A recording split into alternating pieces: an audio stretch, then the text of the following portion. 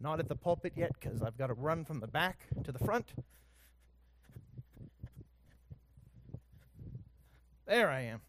All right.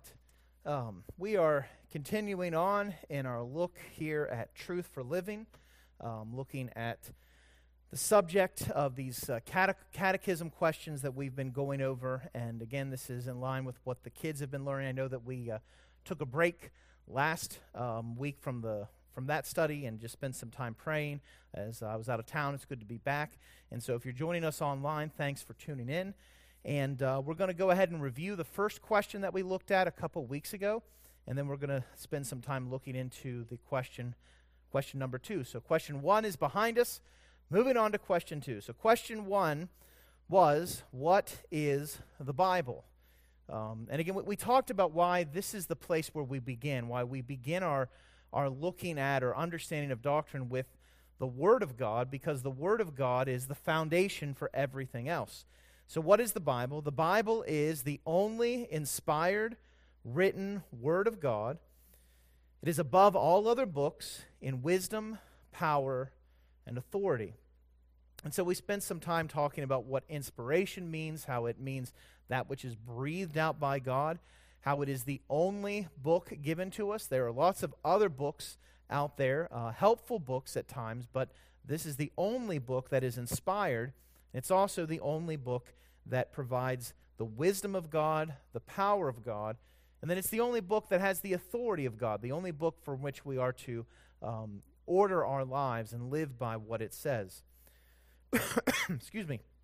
The passage we looked at for this was 1 Thessalonians 2:13, and we also thank God constantly for this, that when you received the word of God, which you heard from us, you accepted it, not as the word of men, but as what it really is, the word of God, which is at work in you believers. And so what we're actually going to sort of do is tie in the last point of that passage, the word that is at work in us believers, and talk about how that works, or how does the word work within us. And I think more particularly, what is necessary for us to be able to have the word working within us. Which brings us to question number 2. How can we know that the Bible really is the true Word of God? So I think this is an important question for us to answer. If the foundation of what we believe is based upon our contention that the Word of God, that the Bible is the Word of God, it's inspired by Him, well, how do we know that? What basis do we have for making that statement? How can we know that the Bible is truly the Word of God? Now, there are different approaches we can take to answering this question. We can look at the external elements or the certain things that define the Bible and see certain facts externally about the Bible that would commend it to us as the Word of God. So it's written over a period of thousands of years. It has dozens of authors, and that forms a unified whole. There's no other work of human writing that exists that has that type of cohesive wholeness to it, that's been written by different authors at different places in history, in different nations, spanning all this that fits together as a cohesive whole. And so we can look at that and we can say, well, that objectively is something that points us to the fact that there's something different about the Bible than all other books. We can talk about just how the Bible has impacted history in general. So there's no other book. I think up until the last several years, it was still the best-selling published book in the world. I think, unfortunately, that has been it's been overtaken in recent years. I'm not exactly sure about that, but that's what I had read. It has been looked to as the basis for nations as they build their moral laws, and the moral law of God's Word becomes a foundation for legal systems. We can see how the Bible has affected even the history of this nation, and so we can look at the effect that the Bible has had on the world, and we can say, well, that's also something that points to the veracity of this claim that the Bible is truly the Word of God. We can also look, and this is something that I like to talk about probably a lot more than people care to talk about, but we can look at the fact that the Bible has been copied more than any other document in human existence. This is what we talk about manuscripts, and that they're, if we look at some of the great works that have been done throughout history. So if you look at the Iliad, we look at the Odyssey, we look at some of the things that Plato wrote, not the dough that you play with, but the philosopher, all right? Plato, not Play-Doh. But we can look at those things, and there are, some of them, a few hundred copies. But when we look at the copies of the New Testament and also the Old Testament, we're talking thousands of copies. It's not even close, the amount of documents that are available to us. Copies, manuscripts that are available to us. So that's another thing that points to the fact that there's just something tangibly different about the Word of God. Now, those are all strong arguments. Those are all objective things that we can look at and see and say, well, this is the Word of God. But that's not the primary foundation for why we believe that the Word of God is the Word of God. And if that is the only reason you're looking to God's Word and believing that God's Word is true, then you're missing the very thing that God Himself has given us to know that His Word is true. So how can we know that the Bible really is the true Word of God? And here's the answer that we have. The Spirit of God helps us know that the Bible is true and that it is the Word of God.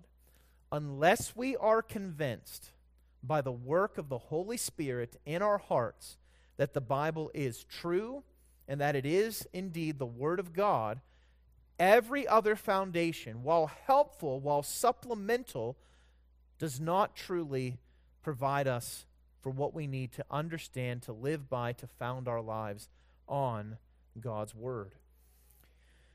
So, a couple things, or the passage that goes along with this, and we're going to spend some time working our way through this passage in particular. 1 Corinthians 2:12.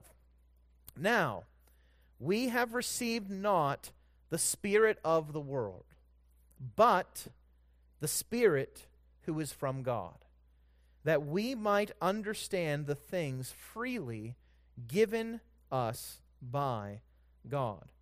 So, here Paul is making a statement to the church at Corinth. He is describing what it means to be able to know God's Word, what it is that's necessary for us to know God's Word, and it is the Spirit of God. The Spirit of God is the very thing that provides for us confidence in God's Word.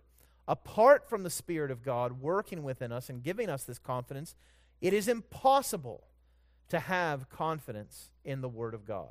Apart from the Spirit working in our hearts, we cannot know the Word of God. Now, you say, is that true? Yes, it is, and we'll bear it out in Scripture. So I want to talk about the Spirit, and particularly drawing from this passage, and how the Word and the Spirit are connected together for us to understand that it's God's Word. 4 things in particular about the Spirit of God. The first is that the Spirit is received. The Spirit is received. Notice again what Paul says in 1 Corinthians 2. Now we have received not the spirit of this world, but the Spirit who is from God. The Spirit is received. So what this means is that it's not something we have naturally in us. We cannot come to God's Word and expect to, by ourselves, in our power, in our strength, depending on our rational abilities, be able to come to correct conclusions about God's Word. If we don't have the Spirit, if we haven't received the Spirit, then we're not going to be able to understand God's Word. That's clearly what Paul is saying here. We have received the Spirit, which means that something has to fundamentally alter who we are for us to understand God's Word. And this is what we call the new birth. And how are we born in the new birth? What is the instrument that God uses to bring about the new birth? It is the Spirit. The Holy Spirit is the one that gives us this new birth. He is the one that we have received by gifting from God himself. So what this should do is it should set us on understanding that when we come to God's word, when we open it up, we need spiritual insight from the Holy Spirit. That we can't expect ourselves to come to God's word and to figure it out on our own. I think this is, I'll hear people talk about, the Bible's so hard to understand. I don't understand how these things are making sense. And I think partly why that is some people come to the Word of God and they don't have the Spirit at all. But even for believers, we can come to the Word of God and not depend upon the Spirit. We can look to ourselves. We can say, I need to figure this out, without stopping and asking ourselves and praying to God that he would give us the Spirit to understand his word. I wonder, when you open your Bibles, when you spend time in reading, do you pray that God would provide the Spirit? Jesus told his disciples that the Spirit was going to be necessary even for them. John 14:16, he says, I will ask the Father, and he will give you another helper to be with you forever. Now, what's interesting here, so if we can back up a little bit and talk about something that we talked briefly about Sunday evening. We were talking about Christ's words and how his words were tangibly different than the teachers of that day. He spoke as one having what? Authority, not as one of the scribes or the Pharisees. And we talked about how he was able to do that. Yes, he was God, and there were times where he would make that abundantly clear when he would say, verily, verily, I say unto you, rather than saying, thus saith the Lord, because he was the Lord. But we also know that his public ministry did not begin until he was baptized, and at his baptism, who descended upon him? The Holy Spirit. So now follow the connection here. The Holy Spirit comes upon Jesus.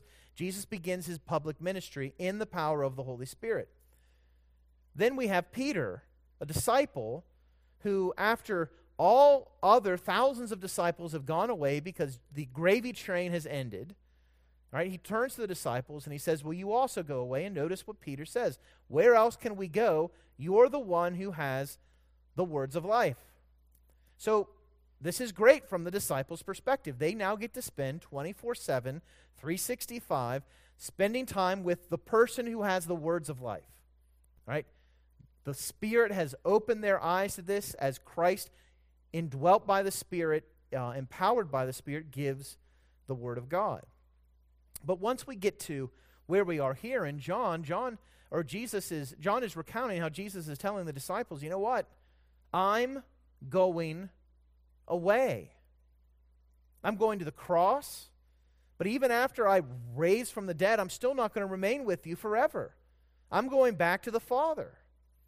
And so that would have caused turmoil in the disciples' lives. I mean, here's the one who has the words of life, and he's going away. How can they have hope? And this is where Jesus says, I'm not going to leave you alone. I'm not going to leave you as orphans. I'm going to ask the Father, and he is going to give you, and notice what he says here, another helper. Who's the first helper? Jesus. Jesus is the first helper, and he is saying, I'm going to give you something so that you're not alone, the Spirit of God who will be with you forever. And this is so important for us to recognize because, I think sometimes we all would probably say, wouldn't it have been great to sit at Jesus' feet when he gave the Sermon on the Mount? Or wouldn't it be great to have been there when he's with the disciples and teaching them? I would love to have experienced that. But Jesus is saying, look, you can still experience that because my word continues to remain with you because you have the Spirit that the Father is sending in my name. Now, I think it's important to note here that this is a sovereign gift of the Father. The Father sovereignly gives the Spirit to his people. We cannot compel the Spirit. In fact, Jesus makes this point in John chapter 3, verse 8, when he's talking to Nicodemus about the new birth. And he says, The wind blows where it wishes, you hear its sound, but you do not know where it comes from or where it's going. So it is with everyone who was born in the Spirit. So again, I think two things we can draw from this fact that the Spirit is received is, first of all, confidence in, knowledge of, and understanding of the Scriptures is not something that can be naturally derived. You can spend years studying God's Word. You can go to Bible college. You can go to seminary. You can get advanced degrees. You can pursue the Word of God your entire life, but if you don't have the Spirit, it's not going to make sense. And in fact, those who do that type of thing, they end up making a shipwreck of their faith and also leading astray others as they've done that. And then I think the second thing that we need to understand is, what should we expect of the world that doesn't have the Spirit? Should we expect them to accept our beliefs about the Word of God? No. We cannot expect those who have not received the Spirit to acknowledge that the Bible is really true, that is the Word of God. So, in that sense then, when I'm sharing the gospel with someone, when I'm speaking about the Scriptures, should I start with that first stuff we talked about, that is written over thousands of years by a bunch of different authors, that it's got more copies than any other book, that it has impacted the world in a way that no other book has? Is that where I begin? I begin on my knees, understanding that the only way someone is going to accept the gospel and the truth of God's Word is if the Spirit reveals it to them. And so the Spirit must be received. But then secondly, we see that the Spirit is different. Again, look at what's said in 1 Corinthians 2:12. Now we have received, all right, so it's something that received. Notice what he says, not the spirit of the world, but the Spirit who is from God. So we have received not the spirit of the world, but the Spirit who is from God. The Spirit is different, which means that if we have the Spirit and the world doesn't, then that means that who else is going to be different? We are. And in fact, I think there's a question that we need to ask ourselves, because Paul makes the statement, we receive not the spirit of the world, but the Spirit that's from God. What is the spirit of the world like? Paul answers that for us in Ephesians chapter 2. Ephesians chapter 2, verses 1 through 3, he says, you were, what? Dead in trespasses and sins in which you once walked, following the course of this world, following the prince of the power of the air, the spirit that is now at work in the sons of disobedience, among whom we all once lived in the passions of our flesh, carrying out the desires of the body and the mind, and were by nature children of wrath, like who? The rest of mankind. So what is the spirit of the world like? Well, the spirit of the world is a spirit of, not of life, but of what? Death, spiritual death. The spirit of the world is one of sinful trespasses. What caused our death? Trespasses and sins. And the spirit of the world tells us to indulge in these things. That's what Paul talks about. This is something that we once walked in, that we followed the course of this world. Now, I think it's important to note what Paul says here. He says something that is a little audacious. He says that the world is following the prince of the power of the air. Notice, this is the spirit that is now at work in the sons of disobedience. Who is the prince of the power of the air? Satan, the devil. And so what Paul is saying is those who do not have the Spirit of God, they are literally being guided by the spirit of the devil. Now, it's not speaking of a personal possession in the way that we think of, demon possession and different things like that, but instead it is a blinding of the eyes and a guiding towards a particular course of life. The spirit of the devil, the direction in which he guides our lives, he guides us then into fleshly passions. Notice what he says, among whom we all once lived in the passions of our flesh, pursuing our own desires, carrying out the desires of the body and the mind. And as we lived in the spirit of the world, it brings about wrath. We were by nature children of wrath. So there's such a contrast between the spirit of the world and the spirit of God. We have not received the spirit of the world. Now, it's interesting here because the Spirit is given to reveal God's word to us, to show us what God has said, what God has revealed about himself. And then in light of that, that then becomes the impacting point in our lives that makes us act different than the world.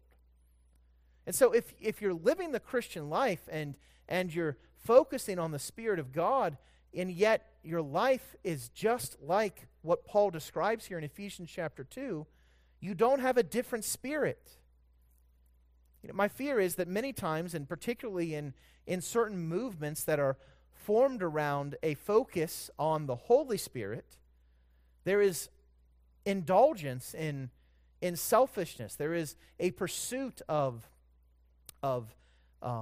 wealth and health that focuses on yourself.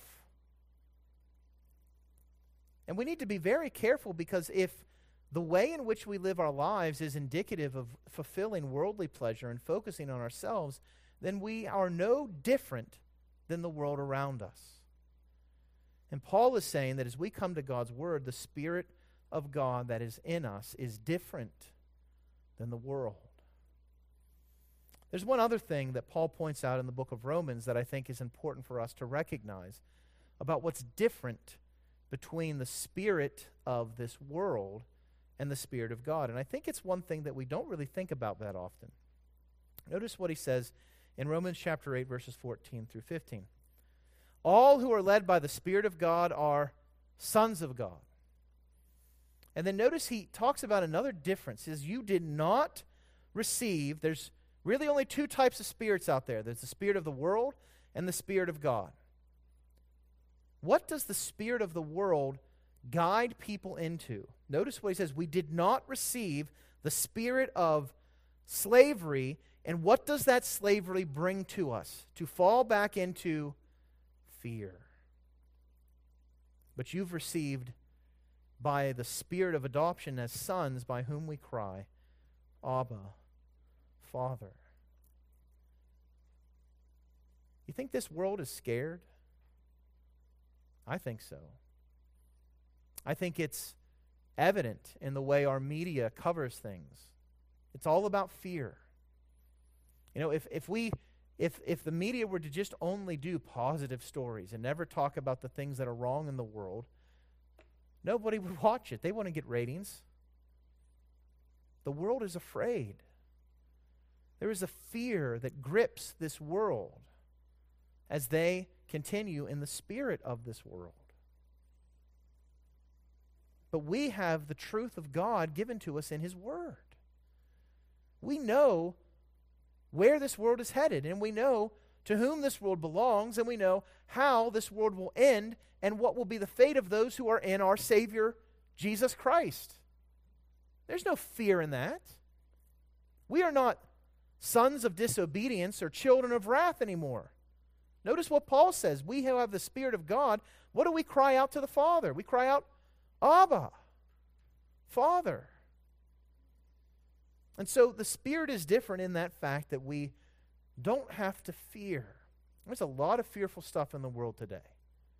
And we can fear, how are we going to pay for the rise in gases, in gas prices, the rise in gas prices? How are we going to deal with supply chain issues? Look at the stock market. It seems like every day it's down another 200 or 300 points. How am I going to provide for my family in the years ahead? Fear. We have God's Word that shows us and tells us all that we need. And so God's word drives away fear. So the Spirit we've received, the Spirit is received, the Spirit is different. Thirdly, the Spirit imparts understanding. And again, notice what Paul says in our verse. We've not received the Spirit of the world, but the Spirit who is from God. For what purpose? Why has God given us His Spirit? So that we might understand. Understanding here has two ideas. It refers to knowledge or knowing the legitimacy or truthfulness of a thing. So it implies a mental assent to a fact, an agreement that something is true. So, for instance, I am wearing a black shirt, all right? Do you agree with that?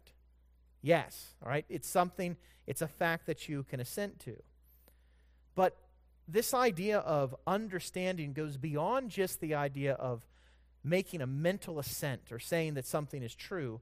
It's also living in light of that truth. That's where understanding comes into play. You know, for instance, I can study the manual that's given out to drivers in Pennsylvania as far as what the laws are about driving in the state of Pennsylvania. And it will tell me that when I come to an octagonal.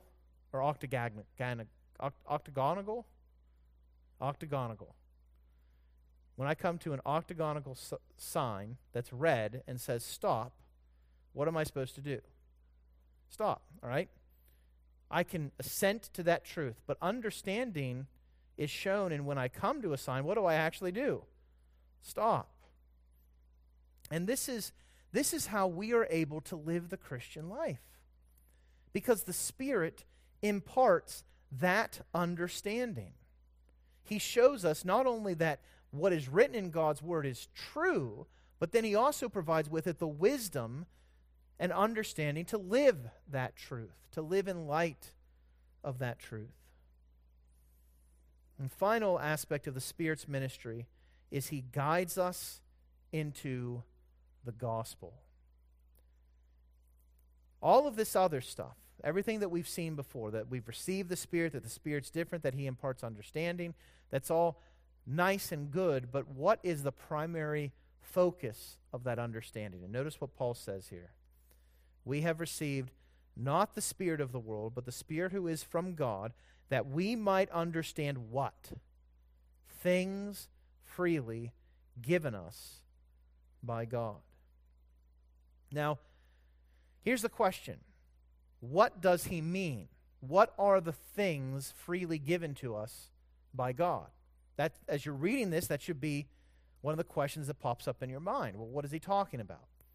And we can conjecture all sorts of different things. Is it the gospel? Is it the Bible? Is it, we can go on and on and on. Is it God's revelation? Is it the gift of life? What is it? So every blessing in the spiritual realm, all right? Paul talks about that in Ephesians chapter 1. But when we're studying a passage and we want to know what that passage is referring to, we need to look at that passage in its context. So is there any clue earlier on or later on in the passage that lets us know what it is that God has freely given us? And we actually do know that in 1 Corinthians 2, 7 through 10. Paul says, we impart a secret and hidden wisdom of God, which God decreed before the ages for our glory. So Paul now says the thing that is been given to us, the thing that we have that is glorious, it goes back before the world began. And it was decreed by God for our benefit, for our glory. Now notice, the world who doesn't have the Spirit of God, do they understand this? No. In fact, he says none. And he talks about the best of the best, the rulers of this age understood this. Because if they had, they would not have crucified who? The Lord of glory.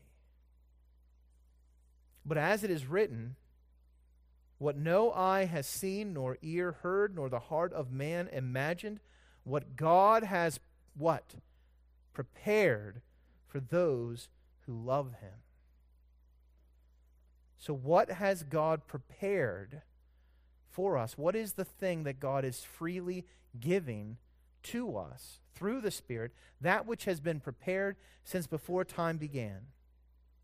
These things God has revealed to us through the Spirit, for the Spirit searches everything, even the depths of God. What is it? Well, it is the fact of what, if the rulers of this present age had understood who was, they wouldn't have killed him. Who Paul here calls the Lord of what? Glory. What is the thing freely given to us by the Father? It is Christ. And particularly Paul tells us here that this is revealed to us. We're able to know what God has prepared for us through who? The Spirit. Paul puts it this way in Ephesians chapter 3, verses 17 through 19. He says that Christ may dwell in your hearts through faith, that you, being rooted and grounded in love, may have strength to comprehend, or that we would have this understanding imparted to us. What is it that Paul says that we would have if we're rooted and grounded in love? What is it that he wants us to have strength to comprehend? Now notice how he says we need strength to comprehend it. That means that it's going to be something that is beyond our natural abilities to understand. We need to be strengthened to understand it. What is it? That we, with all the saints, may know what is the breadth and length and height and depth. And then he says something that is remarkable. To know the love of Christ, and I'm going to change, it says that surpasses knowledge. I'm going to change that to say to know the love of Christ which is unknowable. You understand what Paul is saying here? He's saying that what God has prepared for his people is that they would know something that they could not know any other way but through the Spirit of God. So that we, he goes even further, that we who are finite beings created in God's image, that we would be filled with what? How much of the fullness of God? All the fullness of God. The Spirit is the one who enables us to be strong enough to know the unknowable, to be filled with God's fullness. This knowledge of the unknowable comes only through the ministry of the Holy Spirit. Those who continue to follow the spirit of this world, they only know what it is to be a son of disobedience, to be a child of wrath. And for them, the hope of the gospel that is found in Jesus Christ, the point of the Scriptures, means nothing. Maybe they'll read it because it's an influential book, but it's just words on a page. But for us, who like Peter have had our eyes opened, the Word of God is the Word of life. Where else are we to go? So how should we respond to this? Well, I've mentioned it already. Pray that the Spirit would open the eyes of those blinded to the truth of God's Word, so that they would see the glorious light of the gospel, that they could comprehend and know the unknowable love of Christ. And then, for us, as we come to God's Word, pray that the Spirit would open our eyes more to God's Word, that we would be able to understand it. And finally, respond with humility in our ever-growing understanding of the Bible. What you know of God's Word, what you understand of God's Word, you don't know or understand because you were somehow clever enough to figure it out. What you know and understand of God's Word, you know because the Spirit has opened your eyes. Which means then that we should approach God's Word with utmost humility. That we didn't figure these things out. The Spirit of God revealed them to us. And that means that if we're talking with someone who maybe hasn't grown or doesn't know or isn't understanding of what we understand, our response should not be one of derision and what's wrong with you, you terrible, ignorant Christian. No. We've been extended grace, so what must we do to others? Extend grace to them. Calling them to know better the Word of God. Teaching them as God has equipped us. That's certainly a part of it. But approaching our knowledge with the understanding that all that I know, all that you know, all that we know is a result of the Spirit's work within us. So, question 2.